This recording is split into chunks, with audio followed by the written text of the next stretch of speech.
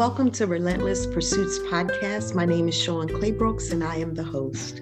Well, today we're going to continue with our theme, boundaries. Welcome to session 2 of boundaries. I want to start off by just having a moment of self-reflection. I want to ask you 2 questions that will help you engage more in what I'm going to speak about. The first question is, in the last 30 days, when was the last time you said yes when you should have said no to someone?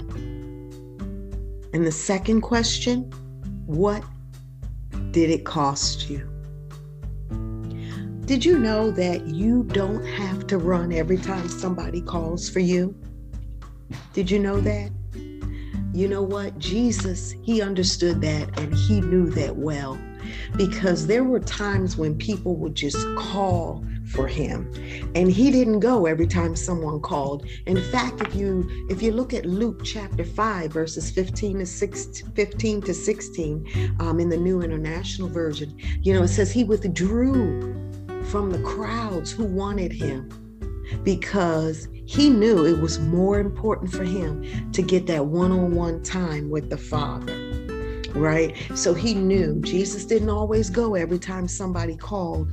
And maybe that may be your issue. Maybe you feel obligated, that you have to go and you have to go every time somebody calls for you. You have to go and you have to respond. Well, if Jesus knew that he had to have times of solitude, that one-on-one time with the Father, then you've got to know that as well. Boundaries, when you don't have boundaries, it can cause you to do a lot of things. And that's one of them. It'll cause you to overcommit. You can't come every time somebody calls you, but when you don't have boundaries, you feel like you have to show up. Every time somebody calls you, you overcommit. And you find yourself doing way too much that you're not even capable of doing. Another thing that a lack of boundaries can cause is you begin to share too much too soon with people. You ever met people, they just tell you all their business, they just met you, and they just tell you all of their business, right? And what happens is when you share too much too soon, it opens you up for some hurt. Another one, without boundaries, you don't have any boundaries, you don't share enough. Sometimes you have up a wall instead of a boundary, and that wall prevents you from being transparent with people and sharing, what could really help them, right? So a lack of boundaries, see how it does some really weird stuff to you. Here's another thing that a lack of boundaries causes. It causes one to always, feel like they're the victim, because people always take advantage of them because they lack those boundaries. Boundaries will help you to be strong and will prevent people from using you, prevent people from manipulating you. When you lack appropriate boundaries, that's when you always become the victim. You're always hurt. Somebody's always taking advantage of you.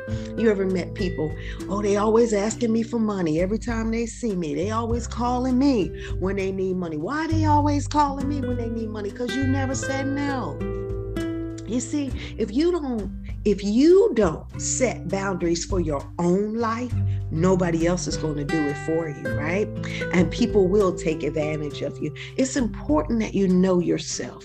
It's so important that you know who you are, what makes you tick, what drives you, what motivates you. If I asked you now something about yourself, and I want to see how well you know yourself.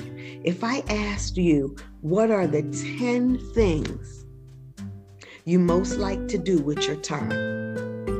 Can you quickly come up with the 10 things? Or do you have to take a moment and sit and ponder the 10 things? What are the 10 things you most like to do with your time? And can you quickly come up with those things? You'd be surprised how many people cannot answer that. They cannot even get to 3 things that they like to do with their time because they're always so busy doing stuff all the time for other people that they have failed to identify what they like. What are the 10 things that they love to do with their time? You know, another thing that will help you when it comes to boundaries is you have to identify, what are you thinking when you know you have to say no to someone? When you know you have to say no to someone, does it create feelings of fear, or is there this calmness that you experience? Some people don't have a problem with saying no. They so calm. They don't have no problem. They don't have no fear. They don't have no anxiety. Other people, there's some anxiety that it causes. But you have to first identify that anxiety. What is that anxiety that you're dealing with because you say no? If you say no, is the anxiety coming from they may not like you? Or they may think differently of you. They may not want you to do anything because you say no. You see how our thoughts that we don't identify drive our decision making. And that's why it's always so important to identify what drives you. Who are you as an individual? And so I want to just conclude today with 2 questions. The first one I want to ask you again: in the last 30 days, when did you say yes when you should have said no?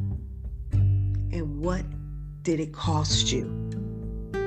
And then I want you to take some time, and I want you to take a piece of paper and an ink pen or a pencil, and I want you to list the 10 things you most like to do with your time.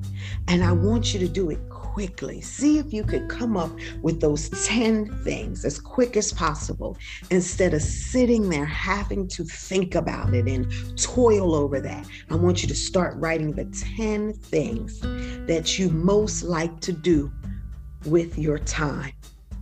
Until next time, I want you to remember that boundaries, having appropriate boundaries and setting appropriate boundaries, is for your protection, it's for your good, and it's for your safety.